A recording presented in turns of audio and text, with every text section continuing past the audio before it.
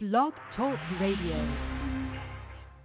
All right, fans, here we go. 4 2-minute rounds of boxing scheduled. Women's in the ring.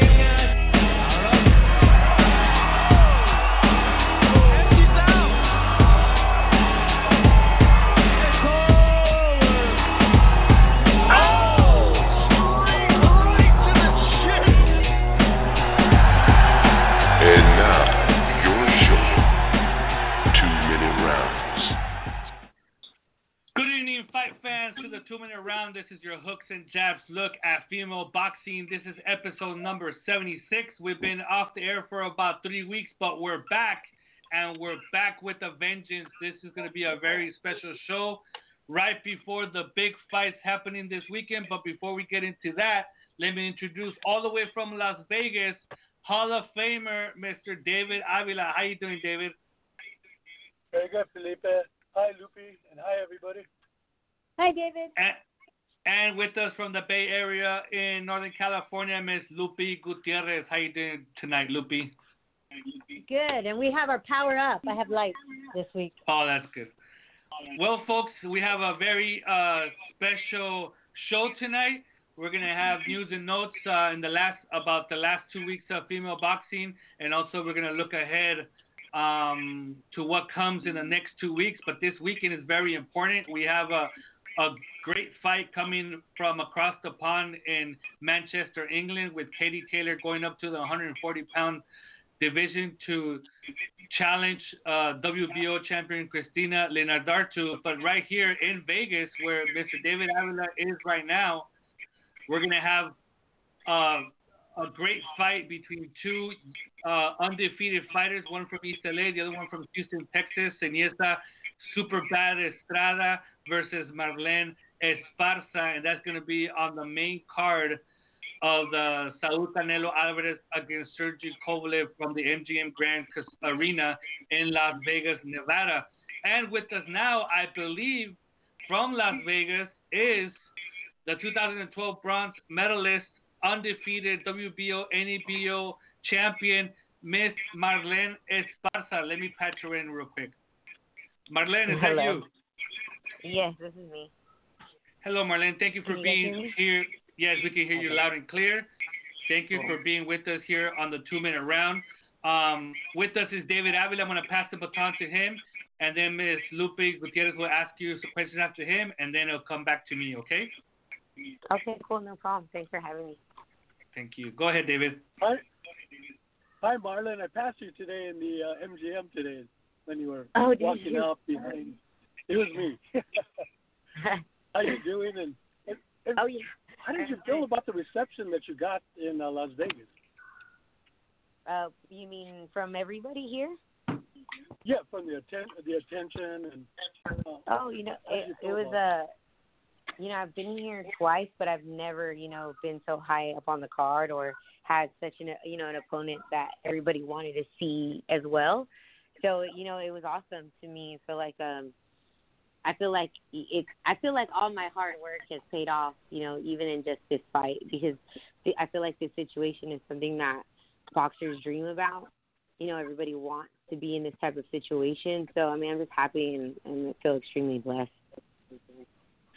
And I also, I heard you at the press conference today, and you were talking about how you feel like an ambassador for the women's boxing, that you wanted to grow. That's the essence I got from what you spoke about.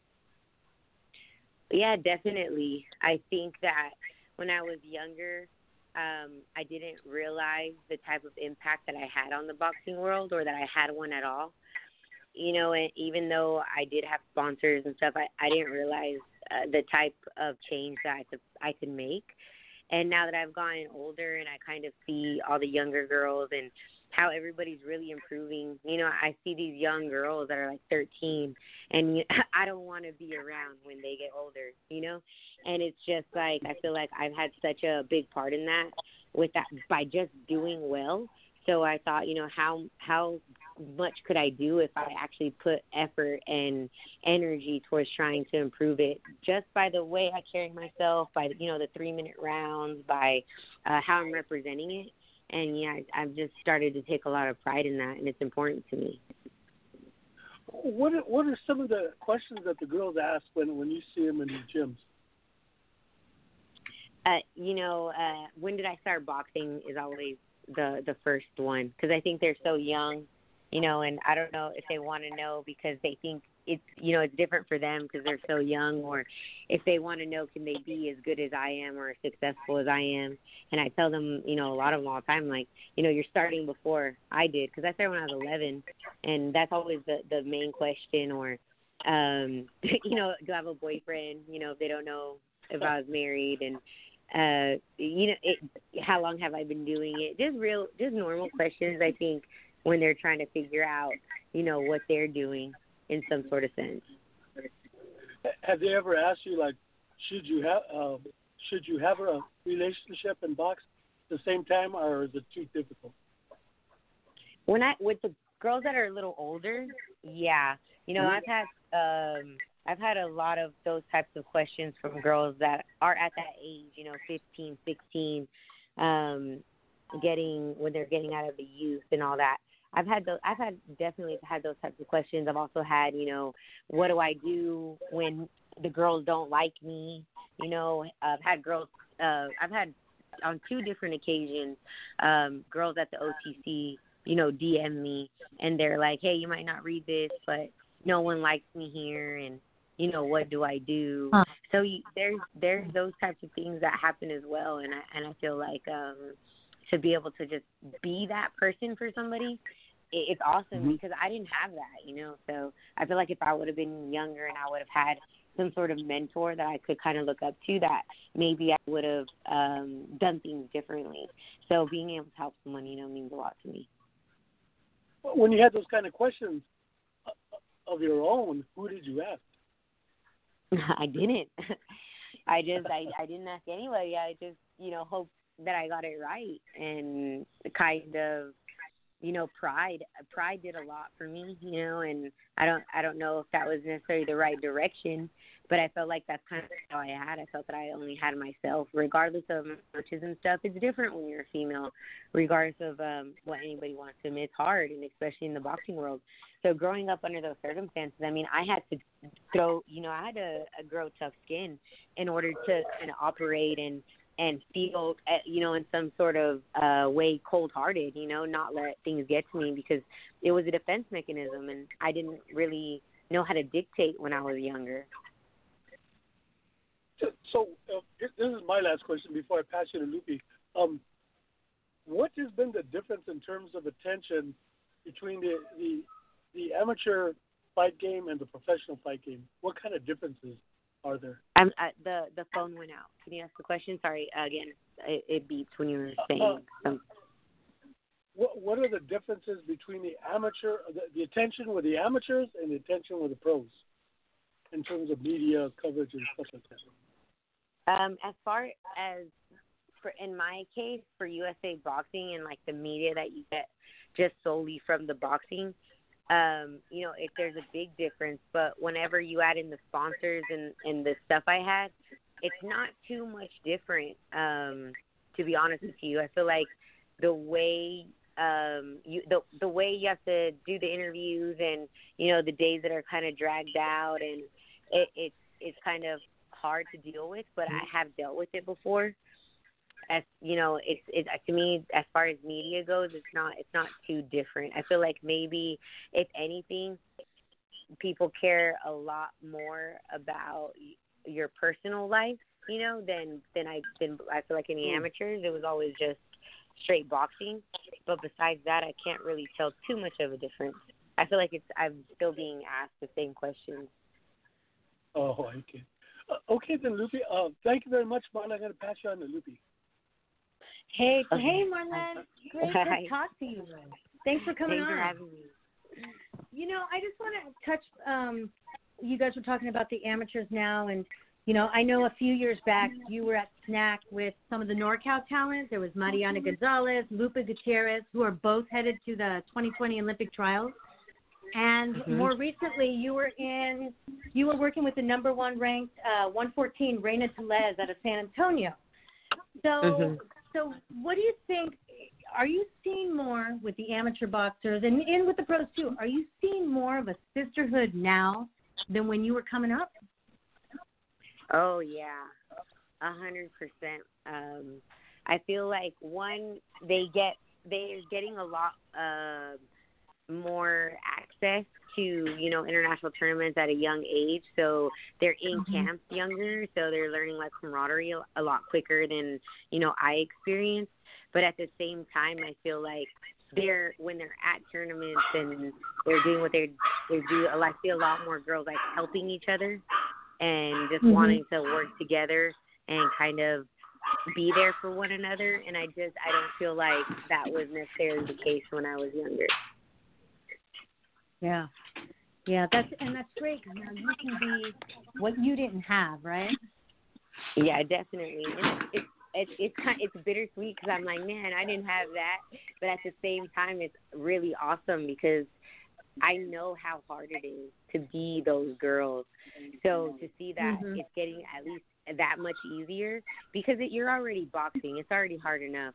So to have to deal with that aspect and how everybody's treating you or how you're treating them, it makes it so much more difficult. And now that I feel like that's not that much of an issue, I know that the girls are, you know, more able to just concentrate on business. And to me, that's only going to help the sport. Yeah, you're right. You are right. If I can just get a little personal, I'm really sorry about the passing of your brother. You know, I lost my sister when she was 43, and the pain doesn't go away, right? No, thank you. It was hard. Yeah, my son was born on the anniversary of my father's death. Have you seen any miracles or communication from your brother around your son or your career or in your everyday life? Oh my God, yes. So my due date for Saint was the passing of my brother. So he was due January 7th, which is the same day that my brother passed. But we wanted to have him earlier because I didn't want him to share the same birthday. So I did get induced because I didn't want him to share the date of my brother's passing. So that's one. And then two, like my brother managed rock and roll bands, and he was in a rock band for a long time. He was a musician, really talented, taught himself how to play the keyboard, the guitar, the bass, the drums. And my son loves music, is like absolutely obsessed with music. It's the only way to really calm him down because he's really hyper. It's the only way to get him to pay attention to stuff or to not cry. So, there's a lot of different things. He hums when he eats, which my older brother used to do a lot. So it's just a lot of things that they share similarities in. Isn't that really nice? It just keeps the memory alive. Yeah, no, it taught me a lot. You can even tell a lot in my boxing. I think, obviously, because it's been such a big part of my life, but I wasn't in a good place to begin with, and then when my brother passed, I feel like I was in an even worse place. So I feel mentally and physically, I wasn't okay, and I feel like my boxing, would show it. And now that I had Saint, it helps me a lot getting through the day. My son's completely changed my life, and it's the best thing that I've ever did for myself and for my boxing. And now I just feel like I'm back to normal and I'm level-headed because it helps that that my son can remind me of my brother, and then on top of it, have a baby. So altogether, it's been an awesome experience. That's awesome. I'm happy. I'm really happy for you in your personal life. I mean, thank you. It's what we want, If that's what we want, it's nice to have. I have one last question. Are you going to let your son box? If he begs me, yes, but I'm not going to force it on him. So, whenever I started boxing, my dad didn't want me to box, so I was, begging and begging. And so, and I'm glad he let me try. So if my son, begs me, then I will, but I'm not going to, buy him gloves or tell him to go to the gym and hit stuff, because it's not something that I think someone should be forced to do. It's a really difficult sport. And I just feel like if the sport catches you, then it catches you. And if it doesn't, then it wasn't for you. And you could just put a guitar in his hand. Yeah, that's my plan. I wanted to play baseball and play the guitar. Seriously. That's awesome. Hey, you know what? It's so good seeing you. Go get it, and we'll be watching Saturday. But thank you. Thank you, Lupe. Marlene, I'm Felipe Sure. Leon. I'm the one that we had a pretty good interview last week. I don't know if you remember. Yes, of course. We talked about things. Thank you for being here with us. Now, I heard about and I wasn't gonna plan on asking about your brother, but I heard about. I mean, I knew about your brother's passing, and in our conversation, we talked about it for quite a bit. And then I went in and started doing research for my story about your brother, and when I was growing up, I played in bands and stuff like that. I thought it was pretty interesting, and I'm sorry for your loss. So, do you play your son music from your brother, or do you think that should be a little bit later on? Because I know it was a little bit avant-garde and a little punk rock, the type of music your brother played. Yeah, no, I haven't played anything that my brother played. He has heard some of my brother's music that my brother just had, on his computer. So my brother had a bunch of stuff on his computer that he just recorded himself doing stuff, and it's actually at my house because I'm the one who takes care of my brother's stuff, like the things that we can't get rid of. And he hears those things because I listen to him sometimes, and he likes it. He loves anything that's instrumental, so he's really big on like orchestras or anything on guitars or anything that has that type of rhythm to it is really what he's into. It's so weird. It trips me out all the time. So my last question about that, I read that your brother had built a studio in the house, and it was like a mecca for all that music scene in that town. So you have all that recording equipment at your home? Do you take care of that? I do. Yeah, I have everything. He made this one of a kind keyboard. They call it the Fun Board. Everybody in Houston. So he managed, because he was super smart too. So he got tested and his IQ was like crazy. He gets 3 grades. So he managed to put this keyboard together that makes types of sounds that no other keyboard can make. So that's there too, because they're trying to figure out who gets it. So I'm waiting for his band, his old band and his group, for them to argue over who gets it, because everybody wants it, and then we're waiting on that. But I have all this stuff, yeah. Wow, that's awesome. Now, let's move on a little bit. I mean, we had a pretty extensive interview. If you guys want to catch that, the listeners, you could go to prizefighters.com. It's up there right now. We talk about all kinds of different subjects, and we wrote about it. But what I want to talk about is the shove heard about around the world a couple of days ago, where you and your opponent, Sinisa Estrada, faced off at a grand arrival at the MGM Grand. And my first question about it what were you guys saying to each other? I mean, I know that you have no problem, mixing it up, especially on social media with her, but now having her face to face, what were you guys saying to each other then? As soon as we started facing off, because we're fighting at 112, right? And we're fighting 3 minutes. So then the WBC is not really happy about that with Sinisa. So she brought her silver belt, that silver WBC belt, but that's a 108 belt. So I know you're allowed to bring, anything you want. Guys do it all the time. But I was just messing with her. And so when we faced off, the first thing I said, it was like, you really brought your 108 belt? And then I was like, that doesn't belong here, And that was all I said. And then at first she was saying, I don't know, she was just talking with her hands, really. She wasn't really saying anything. And then she said, that all the trash talking stops here. And that's when she pushed me. Now, were you thinking of getting physical with her at that point, or that didn't cross your mind? After she pushed me, or before? Before. Oh, no. I don't like that stuff. I never have. It's not really for me, because the way I see it is like when I was little, I used to get in a lot of street fights. You know, I used to fight a lot because that you can do something about it. Or it's like when you pick on somebody at school, it's like, you know, if you fight someone at school, they're going to pull you apart in 2 seconds, so it doesn't count. And I just feel like with this, we need to keep it professional. So, yeah, do I want to push you, slap you, hit you, spit on you because I don't like you? Sure, whatever. But at the same note, you know, I think that we have a responsibility for women's boxing. And if it's such a big platform, save it for the ring, you know, and if you're that mad. I feel like maybe later on, whenever women's boxing gets that much bigger and, you know, that can happen here or there. But, I just didn't think that was a good move, so I didn't even think about doing that, no. Okay, and now on the 2-minute round versus the 3-minute round, you fought a 3-minute round before in Las Vegas, I think. I'm pretty sure you have, right? Yes, I have. Okay. Now, for this fight, you insisted on the 3-minute round. It's a 10-rounder.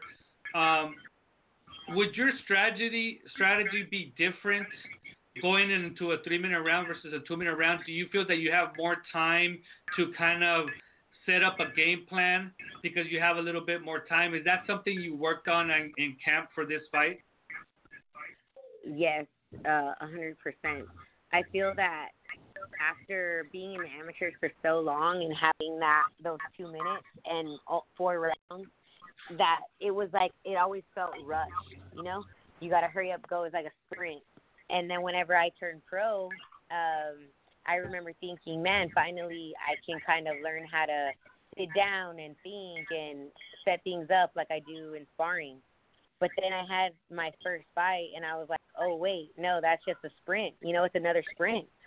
So now you're telling me to do 6 sprints or 10 sprints instead of, 4 sprints. So I 100% feel like it's going to allow my mind to relax a little more and be able to let things flow because I know that I'm not so pressed for time as I was before. Now, you're the one that insisted on the 3-minute round in the contract. Do you think you have an advantage over your opponent in wanting that 3-minute round? Do you think that she would not be as ready as you are for that 3-minute round? See, I think that's the beauty of 3-minute rounds for women right now. Who knows? You know, I might regret it later. I really don't know whose favor that's gonna work in, but we're definitely willing to take that challenge and see where it goes. I think that I 100% have more of a motor than her because I'm already a high velocity fighter. I throw a lot of punches normally, and I've always been my entire life. I've always been the busier fighter, the person with the bigger motor. So, in the long run, I feel like, yeah, it will probably benefit me, but I don't know. I've never been in a 3-minute round, 10 round fight with someone who's as skilled as her. So we'll find out. Now, this is my last question before we let you go. I know you got to get your rest. Tomorrow's the weigh-in. I'm sure you're at weight already. So my last question is, she said it and you said it, that, after this, you probably are not going to like each other anyways, even after the fight. And we've seen a lot of matches with, where the two fighters didn't really like each other. We saw it in way back when with Muhammad Ali and Joe Frazier. We've seen it more recently with Eric Morales and Marco Antonio Barrera. And to one point or another, they, after a lot of years, became friends. Eric Morales and Marco Antonio Barrera more so. They've gone out to dinner with their respective partners and all that here in Tijuana. So my question to you is, in the aftermath, you don't think you're going to like her, but do you think sometime in the future you guys could at least be cordial with each other since you guys have so much in common being two female boxers and being on this platform? I mean, there's no other two women that are going to be on this platform than you and her. Do you think that's something you guys could possibly talk about sometime in the future in a cordial way? I mean, maybe. I think that it definitely, there's a few factors that are variables that are going to really determine that. One, boxing is a very prideful thing, but it's a lot of respect. So when we get in there, if I don't feel like she earns my respect, or she feels like I haven't earned hers, I don't know. But if we give this really intense fight or really good fight, or it's like tit for tat, we're just going back and forth, I feel there'll be a lot of respect that will be formed from that. But if somebody just rolls over the other person, nothing will be gained from that as far as respect goes. And then two, the loser, if the loser can kind of be okay with that moving forward. So, I think it all just depends on how the fight plays out and how we're able to respect each other after. Do you think you could be okay if you were to be the loser? Yeah, if it's a good fight, definitely. If it's a good fight, and because I don't respect her right now for a lot of reasons, but if she earns my respect, if I get in there and I'm like, oh wow, she has way more than I gave her credit for, I respect that. I respect 100% because I know that I work hard. I know what kind of skill I have. I know how long I've been doing this. And if you can sit there and you can make me feel like, oh, wow, you're doing stuff that I didn't expect and I'm really challenged here, then I respect that. That means you did what you're supposed to do. And I 100% think I'll be okay with that. If I lose because I lost, it's the losses that you don't really lose and they take your fights are the ones that are hard to swallow. Well, Marlene, we want to thank you. First of all, I want to thank you for your frankness. You're very, very good, very frank with us. And we wish you all the luck. Yeah, we wish you all the luck in the world this Saturday night, and hopefully we can have you here again on the 2-minute round. Thank you. I appreciate it. Thanks for your time. Okay, have a good night. Bye, Marlene. Bye. Thank you. Thank you. And there you have it, folks. 2012 bronze medalist and undefeated professional fighter, WBO, NABO flyweight champion, facing Seniesa Estrada this weekend.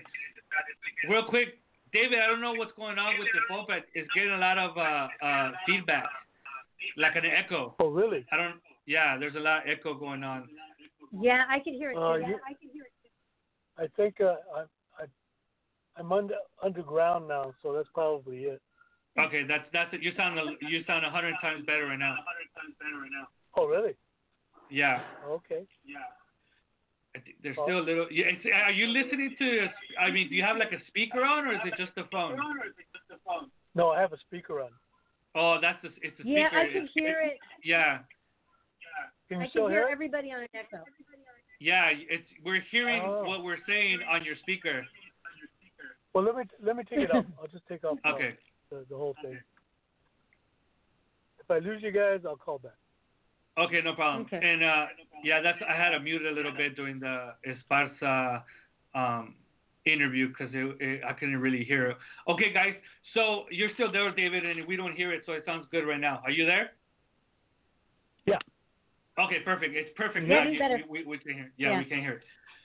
Okay, guys, let's go a little bit on the fight results. There's a lot to talk about since we were in here for 3 weeks, so let's try to move on through them fairly quickly. But before we move on, sorry, I just got a little weirded out. But before we move on, David, what did you think about that interview with Marlene? I think she was very frank. You know what? I mean, I read all the stories, and I've heard that a lot of people accuse her of being arrogant. This is the second time that I speak to her. The first time was last week and this week, and quite honestly, I don't see it. I mean, she's confident. I mean, she's a great fighter. She says, this is how good I am, and this is what I accomplished, and she's not lying. I mean, she's a bronze medalist. She was the first woman from the USA to win a medal. She won the medal before Claressa Shields. I mean, Claressa Shields won it in the same Olympic Games, but she won it first. So she has that distinction. She's undefeated. She has all those amateurs. She's been fighting since she's 11 years old. She's 30 years old right now. I think she's done enough and worked hard enough to have the right to say how good she is, even if she's saying it herself. Other than that, I don't see where all this other talk about her being this way and that way comes from. Well, I've been interviewing her since about just before the Olympics that she was engaged in 2012. And I'm like you. I see the same professional interview, a very open minded person, and very to the point. Very good interview. I think it's mainly between fighters because most of the complaints have been from other fighters. Maybe that's her persona, with other fighters, that she gives that to other fighters, like, don't tread on me kind of attitude, because she is a fighter. I mean, no matter what anybody thinks, she's a fighter. So I give it to that. That's the reason that other fighters don't like her. And she Lupe, did say she said it was a self-defense mechanism in her. She goes, I think, and that's it too. That's why I asked her if she felt more of a sisterhood now, and she does. It kind of explains why people feel how they do. I think she's straight out. I think she's smart, business-wise, career-wise. She's a mom now. I don't know. I like her. I really like her. Yeah, I do too. I do too. I speak to Sinisa, and she's very much the same. They're very similar. Yeah, and I love her similar. Too. Yeah. Yeah, and I've spoken to Sinisa, and she's very humble, and she's eloquent. And Marlene, I even told her in our interview that I had with her last week that before speaking to her, I was a little bit nervous because of all this persona, like you mentioned, David, that she has built up, and I was kind of nervous about, maybe not asking a question that she would like or not like or whatever. I mean, I'm still going to ask my questions, but I've been hung up on by fighters before. It wouldn't be the first time, But no, she was very eloquent. She was very frank with me too in our interview, and I really appreciate that because, sometimes you interview fighters, and David knows more than I do, that it sounds like a robot. Like you get the same answers, even though you ask different questions, or you might ask a variation of a question, you get the same response. And with her, I really feel that she's telling you exactly how she feels, and I really appreciate that. Yeah, she's very good. She's a very good interview. Okay, so let's move on. Go ahead, Lupe. Can I ask something real quick? So earlier, the Nevada State Athletic Commission put out the contract purses, and they had everybody's what they're making. And then when it came down to the girls, it was $50K even. Yeah. I don't know about that. What do you guys think? Well, in our interview, I asked Marlene straight out. I didn't put it in the story, but I asked her straight out last week without giving me numbers who was going to get paid more, and she said she was. So, there might be some, I don't know, I don't want to say some behind-the-scenes type of payment because, as you can see, Canelo is getting paid $35 million and Sergio Kohler is getting paid $3 million, officially by the Nevada State Athletic Commission, but when it was first reported Kovalev's purse, it was said it was going to be closer to $12 million. So, they fudge with the numbers one way or the other. And, I believe that Marlene is probably getting a little bit more. Yeah. I think you're right. There's some guarantees behind there. Okay. Yeah. Thanks. Okay, so let's get started on Saturday. Go ahead, David. You want to say something? Oh, no, I'm fine. Okay. Moving on to Saturday, October the 12th in Pico Rivera, California, we saw Adelaida Ruiz, Southern Californians, La Cobra, scored unanimous decision over Micaela Nebo in a six-rounder at 118 pounds. Scores there were 60, 54 three times. And this is the second time in a row that Adelaida Ruiz is taking the distance. David, you were there. What did you see in that fight? The girl she fought, Neville, was very tough. That was a really tough girl. She hung in there. Adelaida was hitting her with bombs. She wasn't wild. She was just precise and hitting her with bombs, and the other girl was able to take it, and she was trying every round to get her own counters in there, and there was no running away. She was standing her ground, trying to get her own counters. She was moving and trying to create angles. She was very professional, and that girl's better than her record. She's fought some very, very tough opposition in her brief career, but that Nebel's a very good fighter. Yes. So do you I'm glad see she her? wasn't. Go ahead. Go ahead. Go ahead, Lupe. Well, I was just gonna say I'm glad that Neville is a good fighter. Better than she looks on paper because it's like somebody step up and fight Adelaida, fight La Cobra. Come on. Yeah. She's willing. She's good. Somebody step up. So it's nice to hear that Neville was worth it. Good fight for her. But I think that. Adelaida. Yeah. Go ahead, David. Yeah, Adelaida, complimented her, saying that she was a very good opponent. That was her direct quote. She was a very good opponent despite her record. That it was kind of, it was more of like a illusion. Well, one thing about Adelaida right now is that she's kind of like on a holding pattern. She's fighting the same. Yeah. Maybe a little bit step up with Neville in an opponent, but her last opponent, Mirka Aguayo, who we're going to talk about in a little bit as well, was kind of like at the same level, and she's kind of like on a holding pattern. We've spoken to her here before on the show, and she mentioned that she was really looking to move away from fighting on these cards. She wanted to secure a promoter. She wanted to stop selling tickets because that's what she needs to do to get on these cards. And for one reason or another, she hasn't gotten that interest and that attention from a promoter. She's in LA. It doesn't necessarily need to be Golden Boy. There's other promoters out there that are signing women and not necessarily from their towns. So I think that's what we're going to have to do, or we're going to have to see for her to step up in competition, which I think she's ready for.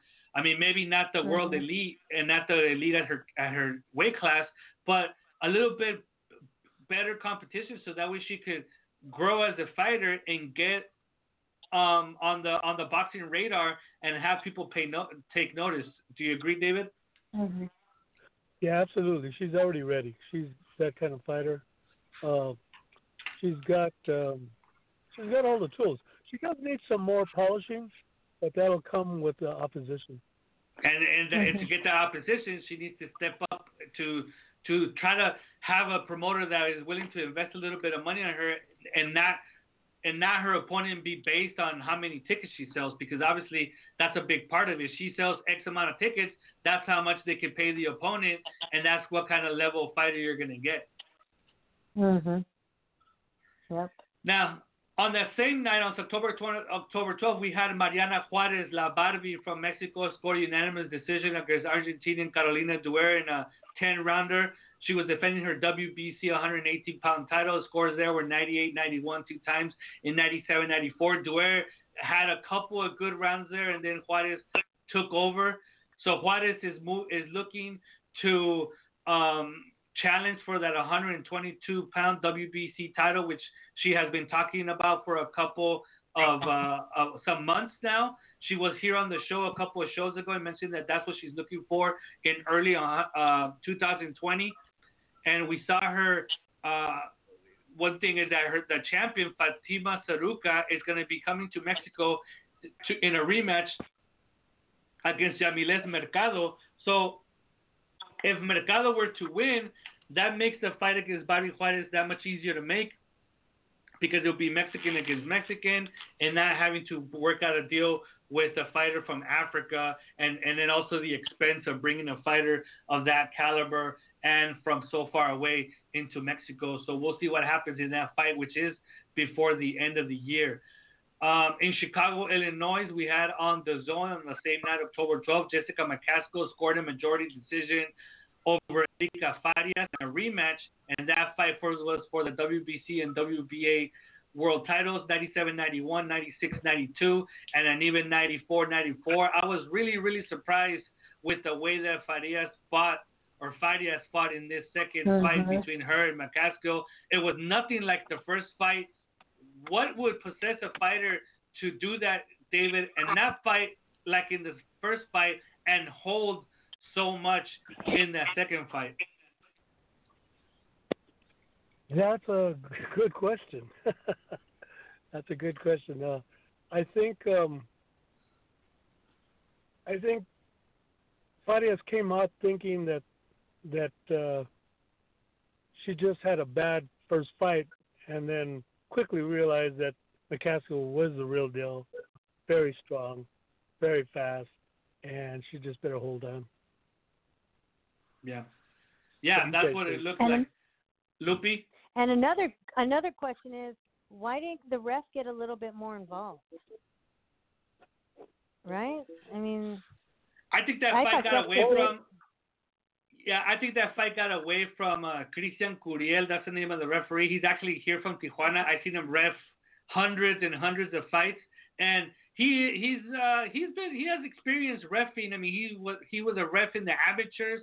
He's been a ref for quite a while here in Tijuana. He's starting to get a little bit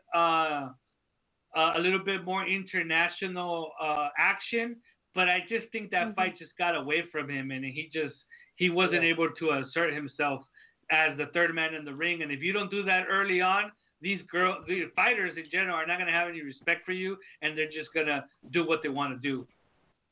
Yeah. Yeah, he gave it a warning, and he took a point, but he should have said one more time, and I'm going to disqualify you. And she just did it again and again and again. The one thing I hate in boxing is holding more than anything else. You mentioned that. You mentioned it quite. That's your pet peeve in boxing, David. You mentioned that quite a lot here on the show and in your writing. So, yeah, I was watching that fight and I was cringing because I was just thinking of what you were thinking about that fight. Now on Friday, October 18th, we had in Niagara Falls, New York, Telemundo, Maureen Shea scoring a unanimous decision over Adina Kiss in a 6-rounder at 126 pounds. Scores there were 60-54 3 times. And this is my question regarding Maureen Shea. Why doesn't she get bigger fights? She only has 2 losses in her record in her career, one of them being for a world title. But you don't hear her. I mean, she's in her late 30s, but you don't hear her. She's been fighting forever, but you don't really hear her being in the mix for any big names at 126. What's going on there? Nobody That's a good cares. question. Nobody cares. I said nobody cares. David, am I wrong? It's funny because I always thought that she was based in the East Coast, but she's actually an upstart still. And, she's a LA girl. So it's I don't know. I don't know what the problem is. I couldn't really say. I've known Maureen for a long time, and she's very smart in the boxing world. But I'm always amazed that she doesn't get more fights. Maybe she does. Yeah. Maybe she tries. I don't know. Maybe, but then everyone, she fights Adina Kiss, who fights everybody. Mm-hmm. If you need a fight, call Adina Kiss. So.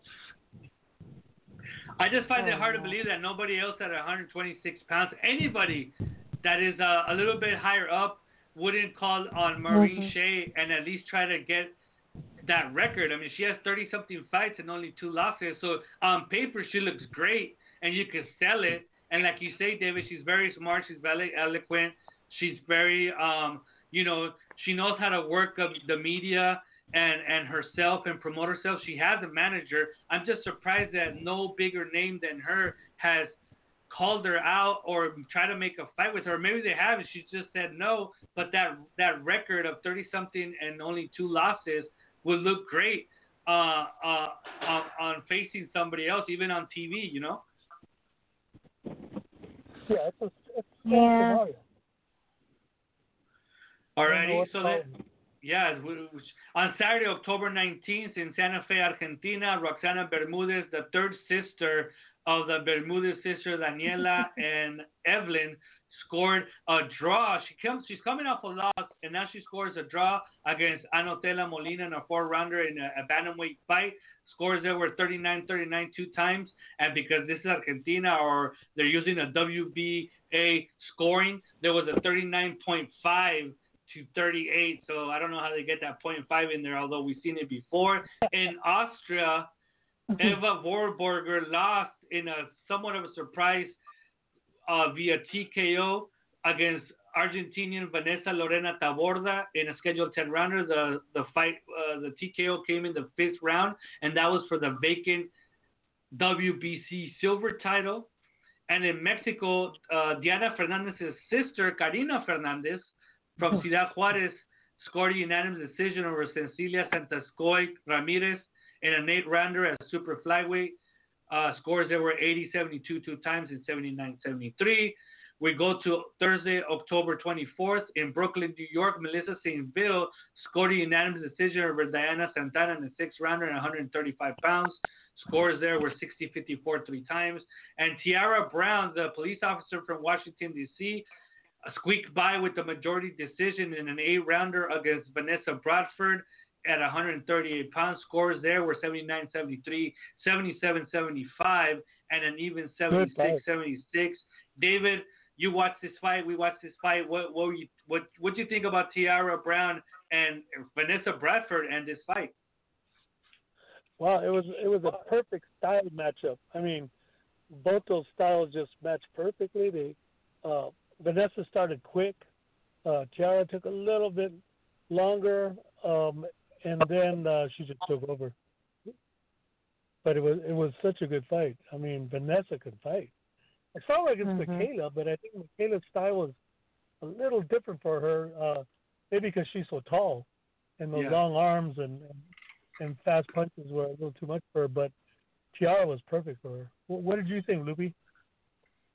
Yeah, I thought it was a nice, clean fight. Like, nice. Usually Tiara's like more explosive, but I think it was such a fair fight that, I mean, it was just nice and clean, you know, nice punches and nice action. It was exciting. And one of the commentators said, he made a comment like it wasn't so exciting or was used to seeing Tiara move more, but I don't think that was, I think it was just a fair fight. It was a nice match. Another thing about that is that Tiara, you know, recently signed with Lou DiBella. Lou DiBella got her a fight in her hometown. This time she was fighting in New York. You know, so that also gets in the head of the fighter where, you know, they're in different surroundings. You know, the commission in New York might be a little bit different than the one in Washington as far as the way they put things together. And maybe she just needed a couple of rounds to warm up, and that's what happened. But I think Tiara Brown looked good, very technical, very tactical. So we'll see what comes in the future for her in 2020. Obviously, a world title opportunity could be in the future for her in 2020. Against who we would have to see. You know, we'd have to see the how the 130-pound division looks like and who would give her the opportunity to face her. But she looks like she's ready for bigger names and maybe even a rematch with Vanessa Bradford and try to beat her more convincingly. On Friday, October 25th, in Mexico, Sonia Osorio scored a unanimous decision against Estrella Valverde in a scheduled 10-rounder at 115 pounds. With the win, she takes the interim WBC super flyweight title. Scores there were 99-91 two times and 98-92. And in Reno, Nevada, Rosalinda Rodriguez scored a unanimous decision against Mirka Aguayo in a 6-rounder at 115 pounds. Scores there were 60-54 two times and 59-55. David, you had an interview with Rosalinda Rodriguez. This was, I believe, broadcast at the UFC Pass, and I believe you watched the fight. And she doesn't get a lot of fights either. Oh, you weren't able to watch it? No, I couldn't watch it live, and I thought maybe I could watch the tape, but they didn't show the tape that day, or they don't tape it for the same day. But go ahead. Rosalinda Rodriguez doesn't really get a lot of fights. You know, she's kind of like her activity is not as consistent as other fighters, you would say. Did she give you a reason why that she hasn't been that consistent? Well, one thing I heard, and it's funny because her team claimed that they tried to fight Ava Knight and they were declined twice. She was supposed to fight Jamie Mitchell. She was supposed to fight Jamie Mitchell, I don't know what happened to that fight. Disappeared. I don't know. I don't know what happened to that fight with the Mitchell. Well, while I was preparing the information here that we go over every show, and I came across this result, I said, well, why doesn't Adelaida Ruiz face Rosalinda Rodriguez. Oh yeah. That would be a great That's a good fight. That would be a great fight. And I don't know if you remember this, David. And sorry, Lupe, you probably don't remember this because and the reason I say that David will probably remember this is because it was a Southern California fight, and it was two guys, and I'm gonna tell their names, but I just want to set the backdrop real quick. And the whole story of the fight is that whoever won, they were both evenly matched, both undefeated. And we've seen this time and time again, but this is the time that I remember that it was so black and white, that whoever won this fight was going to go to bigger and better things, and whoever lost was either going to stay at that level or have to go back to the blackboard or to the drawing board. And exactly that is what happened. And the fight was years and years ago, David. It was between two heavyweights, and it was Chris Arreola and Damian Bolo Willis. Do you remember that fight? Bolo Willis used to be managed by Denzel Washington. Yeah. No way. I remember talking to Denzel. Yeah. I actually talked to Denzel before the fight. He was asking me my opinion of it. And I said, it all comes down to who can take whose punch. If Bolo can take Chris's punch, then he'll win. But if he can't, he won't. And that was the storyline behind that fight, because these guys were up and coming. They had less than 20 fights each, and whoever won, it was thought of that he would go to bigger and better things, and the loser would either stay there or have to go back to the drawing board. And that's exactly what happened. Chris Arreola went to bigger and better things, bigger fights, world title challenges, and big names and big money. And Bolo Willis disappeared. And maybe this is that kind of fight for Adelaida Ruiz and Rosalinda Rodriguez. They're both at the same level, I think, as far as popularity. And maybe Rosalinda Rodriguez, well, not even, because you said the fight wasn't televised. So they're in the same level. They're at this level where we've heard of them. We've seen them because we're in Southern California. At least Adelaida Ruiz and people in the East Coast have seen Rosalinda Rodriguez. But this is the kind of fight where they face each other, and the winner goes to bigger and better things, and the loser either stays there at that level or goes back to the drawing board. Yeah, they're different fighters, different styles completely. Yeah, so that makes good fights. I mean, you have two boxers. I mean, it's going to be exciting, but not as exciting when you have two brawlers or a brawler and a boxer. So I don't know. I mean, I don't know if we need to make a call to Guy Taylor over there at Roy Jones Jr. Promotions and put that fight on UFC Pass. I mean, I would pay the UFC Pass to see that fight. It's a good one. Yeah, on Friday, October 25th as well, Philadelphia, Pennsylvania, former model, now boxer, Avil Massey scores the unanimous decision over Karen Dudlin in a 4-rounder at 118 pounds. Scores there were 40-36 3 times. And on Saturday is October 26th, in Cancun, Mexico, Yesenia Gomez scores the unanimous decision over Venezuelan Deborah Rengifo in a 10-rounder to defend her 108-pound WBC world title. And in Reno, Nevada, on Top Rank ESPN Plus, Michaela Mayer scores a 6-round TKO over Alejandra Soledad Zamora in a 10-rounder at 130 pounds. Mayer defended her NABF super featherweight title in that fight. She looked in the beginning, to me, David, she didn't look as explosive as we've seen her in the past, but obviously she was able to score enough punches and hurt Zamora enough times to have Zamora not come out after the 6th round, I believe it was. But another one that I feel that is on a holding pattern to see what is next, and obviously Top Rank knows what they're doing. We said that before plenty of times here on the show. Todd DeBuff, the president of the company, but Bruce Trampler and Brad Goodman, the matchmakers.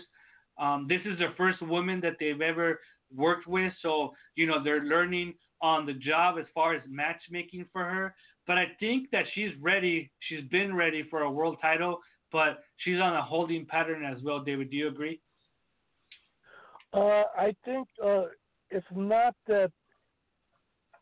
I've talked to Top Rank guys. I've talked to Brad Goodman and Bruce and Bob Arum, and basically, it's not that they don't believe in her. It's that I think it is that the money offered is not enough. That the other girls are saying that's not enough money for me to get in there with Mikaela Mayer. They expect more because she has ESPN. They expect more money than's being offered on the table. That's my opinion. I don't know for sure. It could be I could be off, but that's the feeling I get because now I'm hearing that Eva Wallstrom wants to fight Mikaela Mayer. So I think the money has been pumped up more. But before she didn't want to, not for the money that was offered. Did you get to watch the fight, Lupi? No, I saw little bits of it, and I saw the good parts. The good highlights. Mikaela, she's got those nice combos that look like they hurt. And she always start off slow in the rounds? Like she gets warmed up, doesn't she? Yeah, she warms up. Going.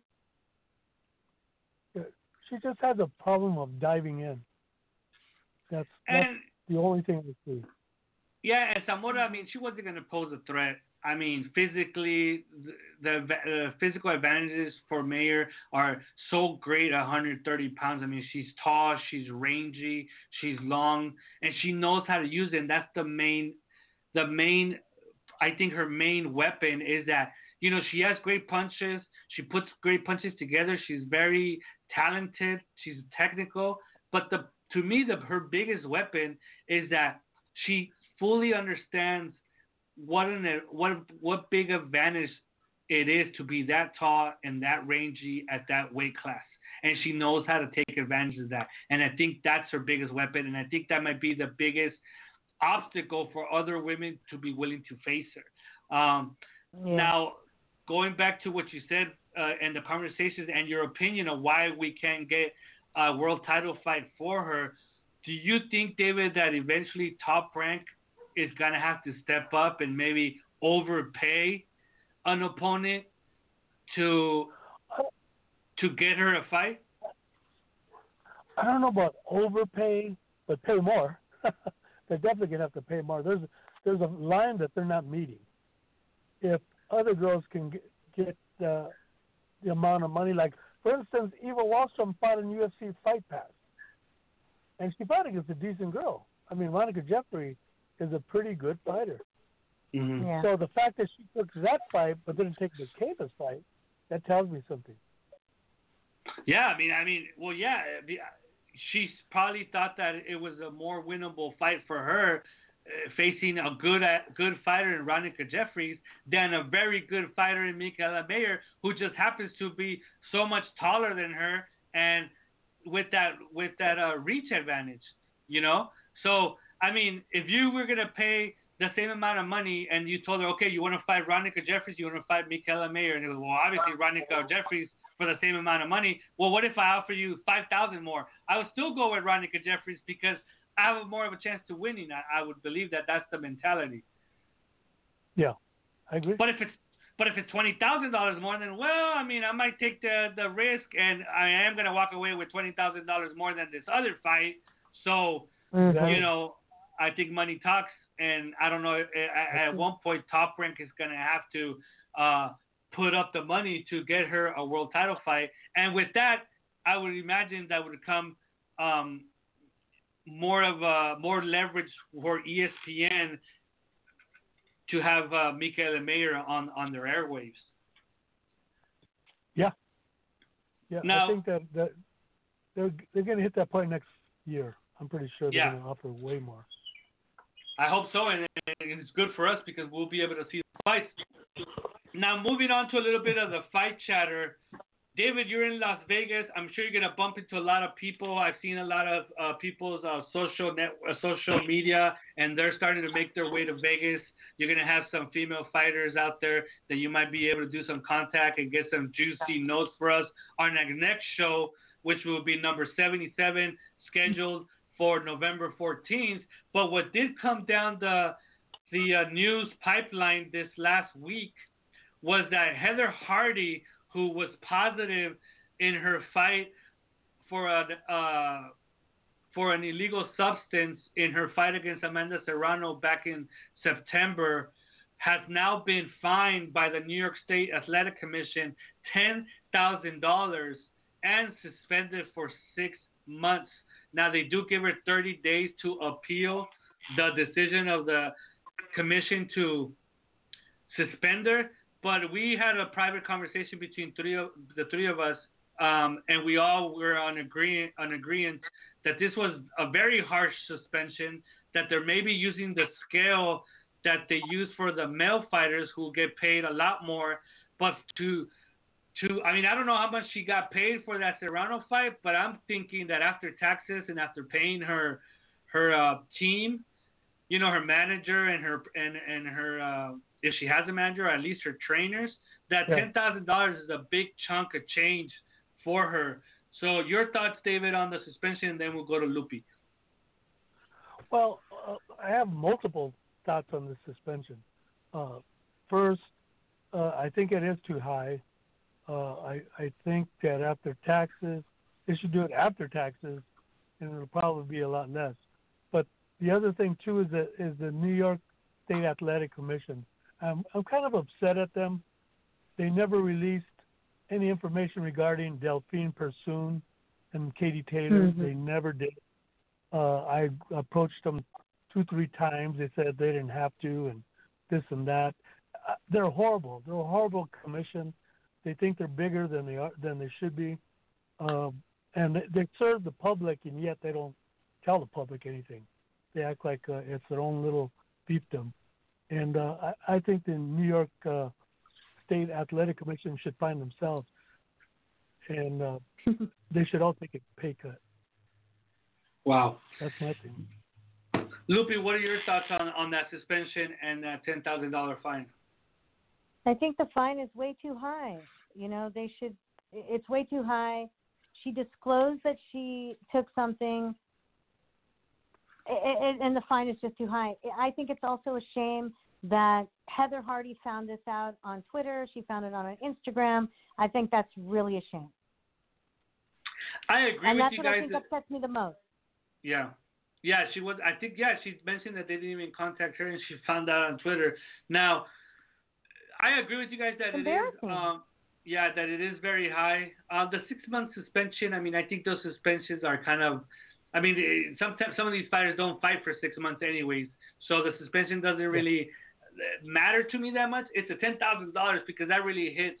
You know, we know her. Mm-hmm. We know her story. You know, she's a working mother. She's worked in the past day jobs so she could be able to box as a professional. She has a daughter that she obviously supports. So $10,000 is a lot of money for a person, for a woman like this, for a boxer like this, for a fighter. Now, she is a fighter. Her promoter is Lou DiBella. Lou DiBella is a lawyer, or used to be a lawyer.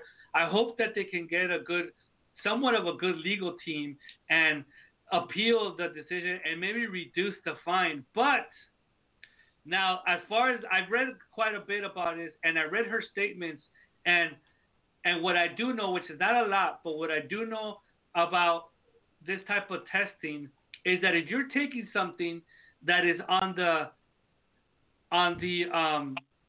banned list, on the banned anti-substance list, that you are supposed to fill out a form disclosing that.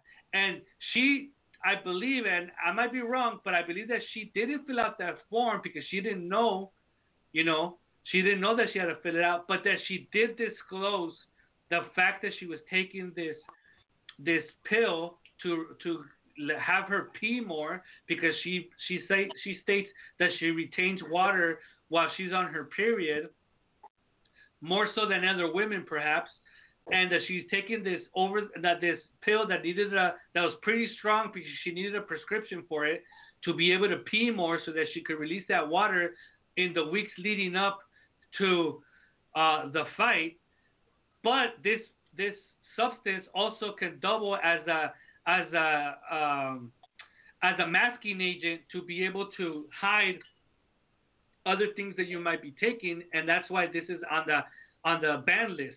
So she did mention that she did disclose it to the person that was taking the test, but I don't think that she disclosed it to by filling out that form and doing the Oh.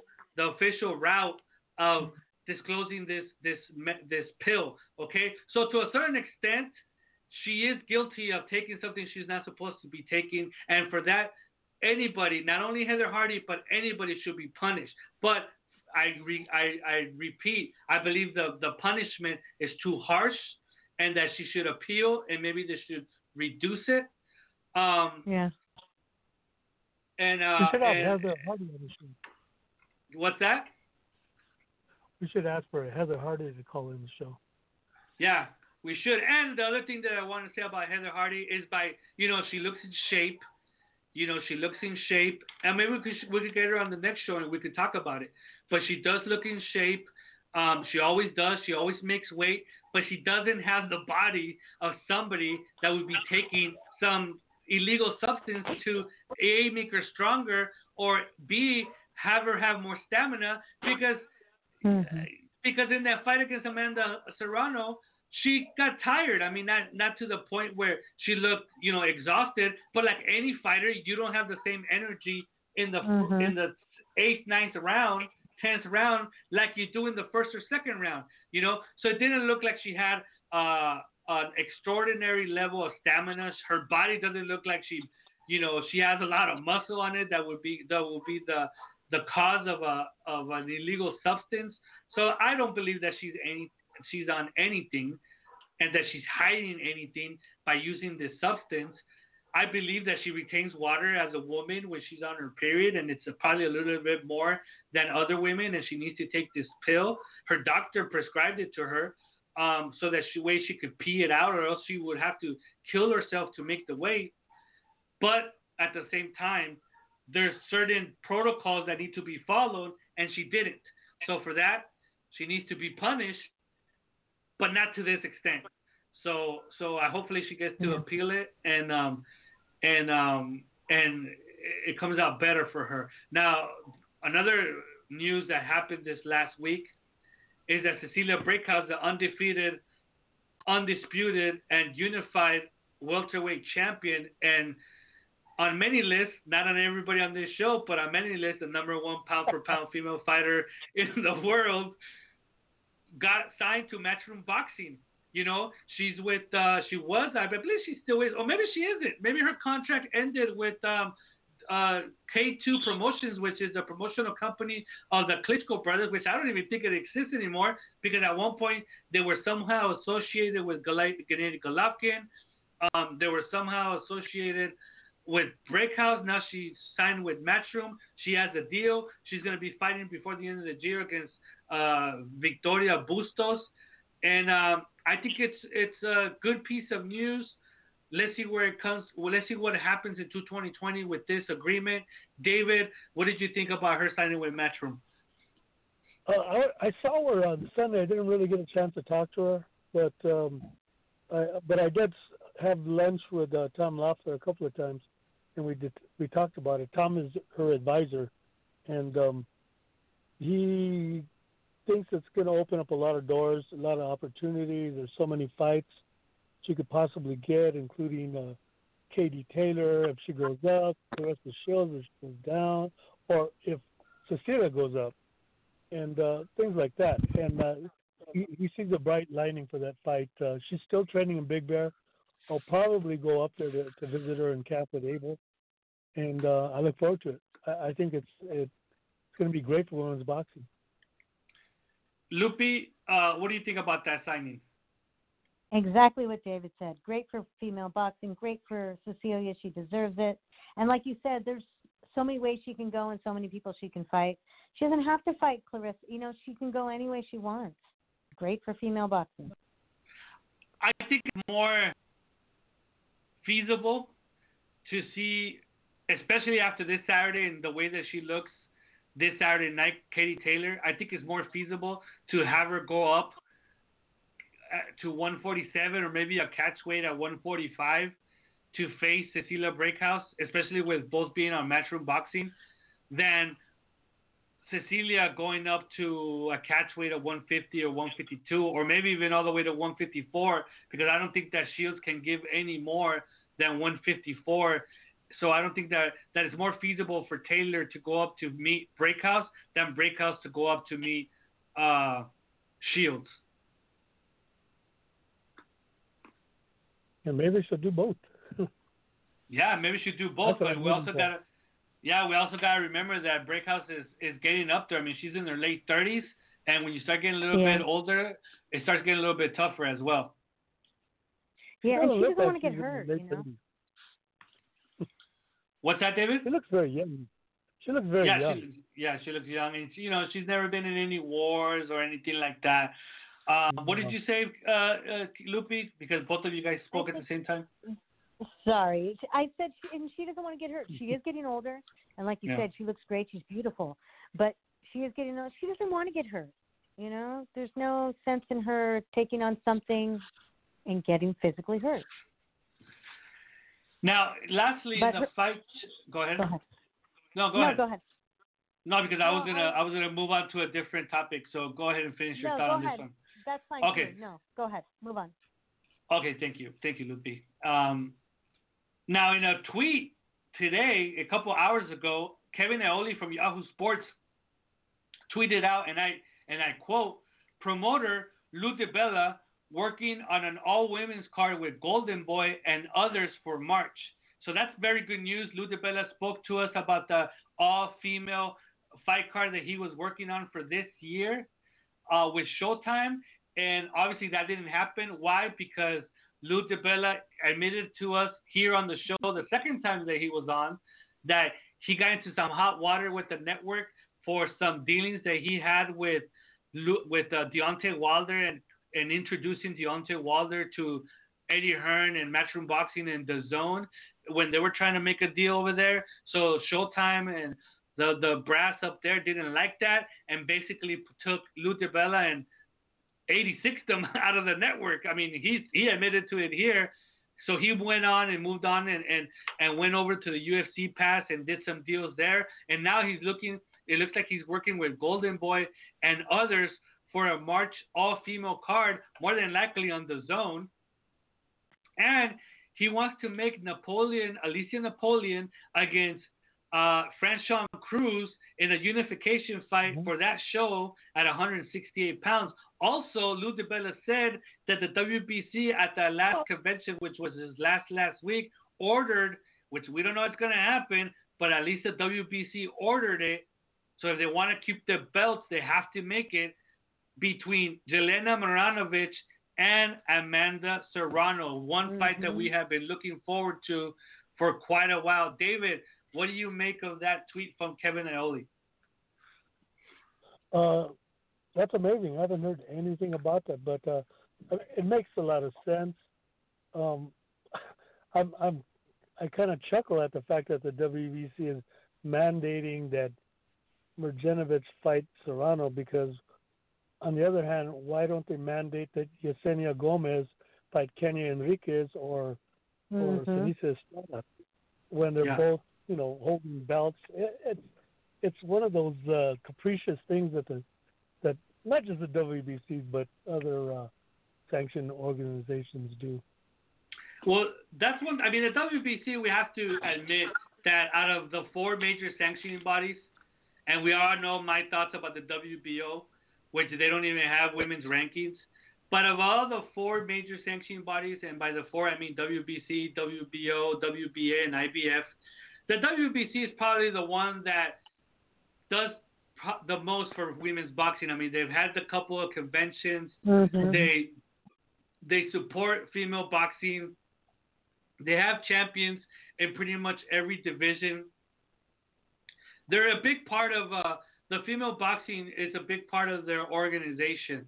But one thing that you can't critique about, they actually started the clean boxing program, something that you've been talking about, David, and asking for quite a while, is for women to be tested as well. And they started the clean boxing program for women as well. But one thing that can be critiqued from them is that they don't really mandate fights. They don't really mandate their champions to defend against the number one ranked or the interim champion, like you mentioned, the situation between Gomez and Enriquez. And here, the interim champion is Amanda Serrano. The full-fledged champion is Jelena Marjanovic. But one thing that we do need to understand when it comes to boxing in general and female boxing is that there is a lot of politics involved. So it all depends on who you know. You know, so I don't know if Lou DiBella or Jelena. I mean, Jelena Marjanovic was at the convention this last week. Amanda Serrano wasn't. I'm not sure if Lou DiBella was down there. I don't know if Lou DiBella got into Mauricio's ear or forgot the guy's name from Germany who was the chairman for female boxing for the WBC. Oh, yeah. I forgot his name. Yeah, I don't know if he got it. Yeah, I don't know if he got in his ear and they said, hey, you know, let's ask for this fight. And in Kenny Enriquez's case, there's nobody getting in anybody's ear.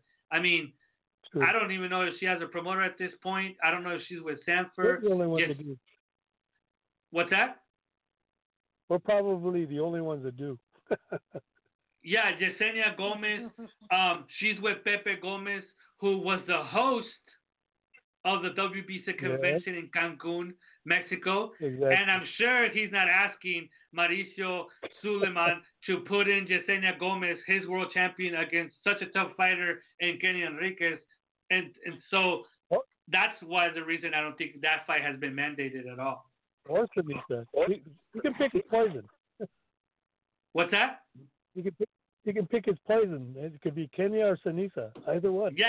And to be quite honest with you, and it probably will be if Estrada wins this fight and she wants to go back to 108, it's probably going to be Estrada. Why? Because she's with Golden Boy Promotions, and Golden Boy Promotions has a good relationship with Pepe Gomez, who is the promoter of Yesenia Gomez, and they have all the money. I mean, we just saw Lupe mentioned it a little while ago, the purses that they are going to be getting paid.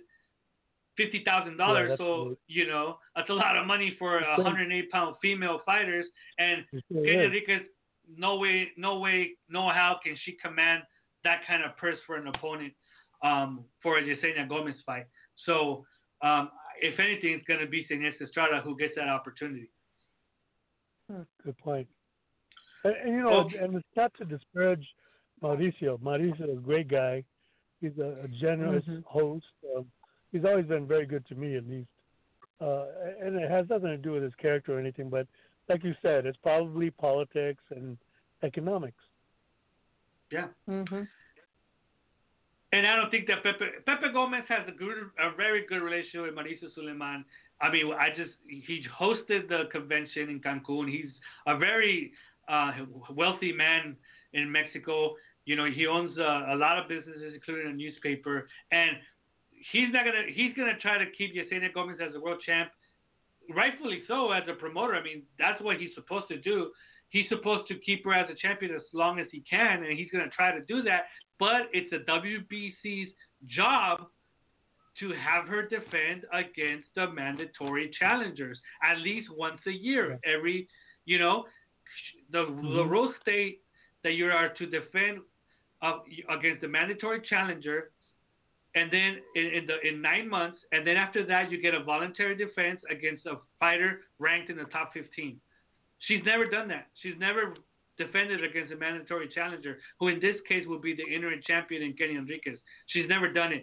And I could almost guarantee you, I mean, I can't almost, because I don't want to get sued for libel, but I could almost guarantee you that Pepe Gomez is asking Mauricio Suleiman not to mandate that fight. Yeah. Well, folks, we're almost out of time here. We had a great show. We're going to go into the upcoming calendar in a couple of seconds here, but we do want to thank, hopefully, sleeping now, Marlene Esparza, getting ready for tomorrow's weigh-in, for being here on the show with us. We've had a lot of information. We had a good conversation regarding Heather Hardy and Breakhouse and this up-and-coming possible all-female fight in March. With Lou DiBella and Golden Boy, and just to touch on that subject fairly quickly, after that, David fell out. Hopefully he calls back right now. But just to touch on that, Lupe, is that Alicia Napoleon and Franchon Cruz stated their wish to actually make that fight the sooner the better, and hopefully on that card. So at least both of them publicly are on board for that fight. Yeah, I saw that. And publicly and very nicely with class and grace, and they did it. I love the way they came out and did that. I know you. I agree with you. I mean, the trash talking is fun. You gotta admit, the trash talking is fun. We're talking about that shove between Seniesa Estrada and Marlene Esparza, and that brings the attention, like David said at the opening of the show, that the girls are getting a lot of attention. But it's always nice also to see some classy women that get in the ring and punch each other in the face for money.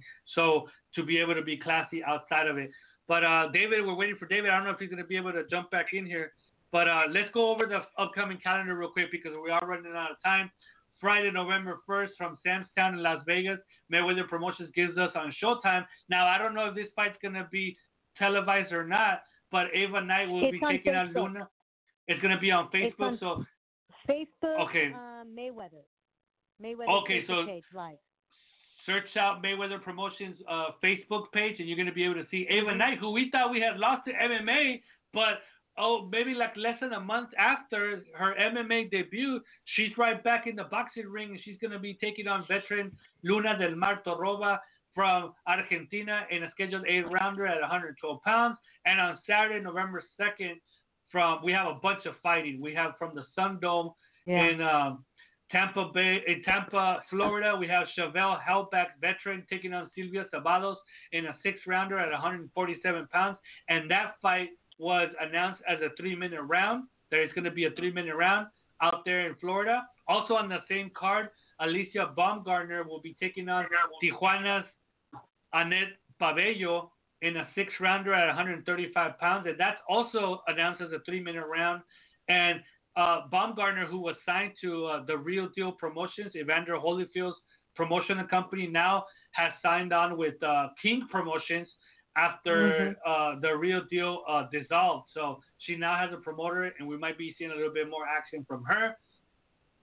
From the Men Arena in Manchester, England, Matchroom Boxing gives it on the zone. Christina Leonardo against Katie Taylor in a 10-rounder for the WBO 140-pound title. Who do you think wins that fight, Lupi? Christina versus Katie? Yeah. That's going to be a really good fight. I mean, she's tough. She's really tough. But you know what? Katie Taylor's Katie Taylor. I mean, Christina's never fought a fighter like anybody like Delphine, I mean, she just hasn't fought anybody that I don't see her winning Katie Taylor. One thing I do find interesting is because we did see that fight against Delphine Persoon, and such a rough time that Katie Taylor had against a very aggressive fighter like Persoon, and Leonardo is the same type of fighter, but 5 pounds heavier. So I think that's going to be very interesting to see if Katie Taylor learned from that Persoon fight. Was it a fluke? Yeah. Was it a fluke, or she just can't deal with fighters that are this aggressive? So we're going to be able to see that this Saturday night. Also on that card, another English fighter, well, actually, Katie Taylor's from Ireland, but an English fighter, Terry Harper, will be facing Vivian Obenov in a 10-rounder for the 130-pound IBO title. From the MGM Grand Arena in Las Vegas, Nevada, Golden Boy Promotions gives us on the zone Seniesa Estrada facing Marlene Esparza in a 10-rounder for the vacant interim WBA title at 112 pounds. And that is also a 3-minute round. And on Saturday, November 9th in Albuquerque, New Mexico, Amy La Picosita Salinas, a friend of the show, will be taking on Taversha Norwood in a 4-rounder at super flyweight. And Selena Barrios in San Antonio the same night will be taking on Alison Martinez in a 6-rounder at 140 pounds. In Mexico, Lourdes La Pequeña Lulu Juarez is facing the ever fearful TBA in a 10-rounder at 112 pounds. And listen to this, Lupe. You're somewhat connected to this. Trinidad and Tobago, Larissa Rivas Wallace will be taking on Gwendolyn O'Neill in a 10-rounder at heavyweight for the vacant WBC title. That is a title that your good friend Marta Salazar held. She was defeated by Alejandra La Tigre Jimenez Now Jimenez has gone down to 168 pounds. She was supposed to face Franchon Cruz. She wasn't able to get a visa for September 14th. Mm-hmm. So now the title has gone vacant, and these two women are going to be facing each other. Now, Gwendolyn O'Neill is 50 years old, Lupi, and in her last five fights, she holds a record of 3 wins, 1 loss, and 1 draw. But more alarming is that she fought one time in 2000. Well, her last 5 fights, it was in 2010, 2 times in 2011, 1 time in 2015, and 1 time in 2016. So we could say all the great things we could say about the WBC, but for them to accept this fight as a heavyweight title fight is quite honestly embarrassing. I mean, this woman has not fought. She has not fought in the last 3 years. She had 2 fights in 11, 1 fight in 15. So no fights in 2012, no fights in 2013, no fights in 2014. She fights 1 time in 15. She fights 1 time in 16, and then hasn't fought since. And now she's fighting for a world title. I mean, instead of waiting, she has pedigree. Waiting for something good, they just jamming it in, and they she has just jam this in. She has a pedigree. I mean, she's a veteran. She's fought a lot of names in the past. I believe she fought Layla Ali and all that. But I mean, she's 50 years old. That was a generation ago. So we'll see what happens. Can we see that anywhere? Where they? I don't know. It's from Trinidad and Tobago. I mean, I don't know. I mean, we're gonna have to search high and wide to find that fight. And moving on, that was on what day was that? Friday, October 25th. Also on ESPN Plus from London, England, Chantel Cameron goes against Anaí Esther Sanchez in a 10-rounder, 135 pounds. And lastly, on Monday, November 11th, which is kind of strange, in Belgium, Delphine Persoon drops down to 130 pounds to face Helen Joseph for the interim WBA super featherweight title. So that's what we have in store in the next couple of weeks. We'll be talking about that and much more on our next show scheduled for November 14th. Unfortunately, David fell out. He's out in Vegas and he's having some troubles with reception, but he's going to be there ringside for that fight for Sinise Estrada against Marlene Esparza. So with that said, Lupe, thank you for being on the show. Have a good night, and we'll see you on November 14th. And enjoy the fights, Lupe, and we'll talk soon. Thank you. Hey, and I was supposed to be in Vegas, but my mother's celebrating her 87th birthday November 2nd. Happy birthday. Happy birthday to your mom, and happy birthday to Elena Reed, whose birthday is tomorrow. So happy birthday to your mom and Elena Reed, and have a good night. Thank you. We'll talk soon. Bye.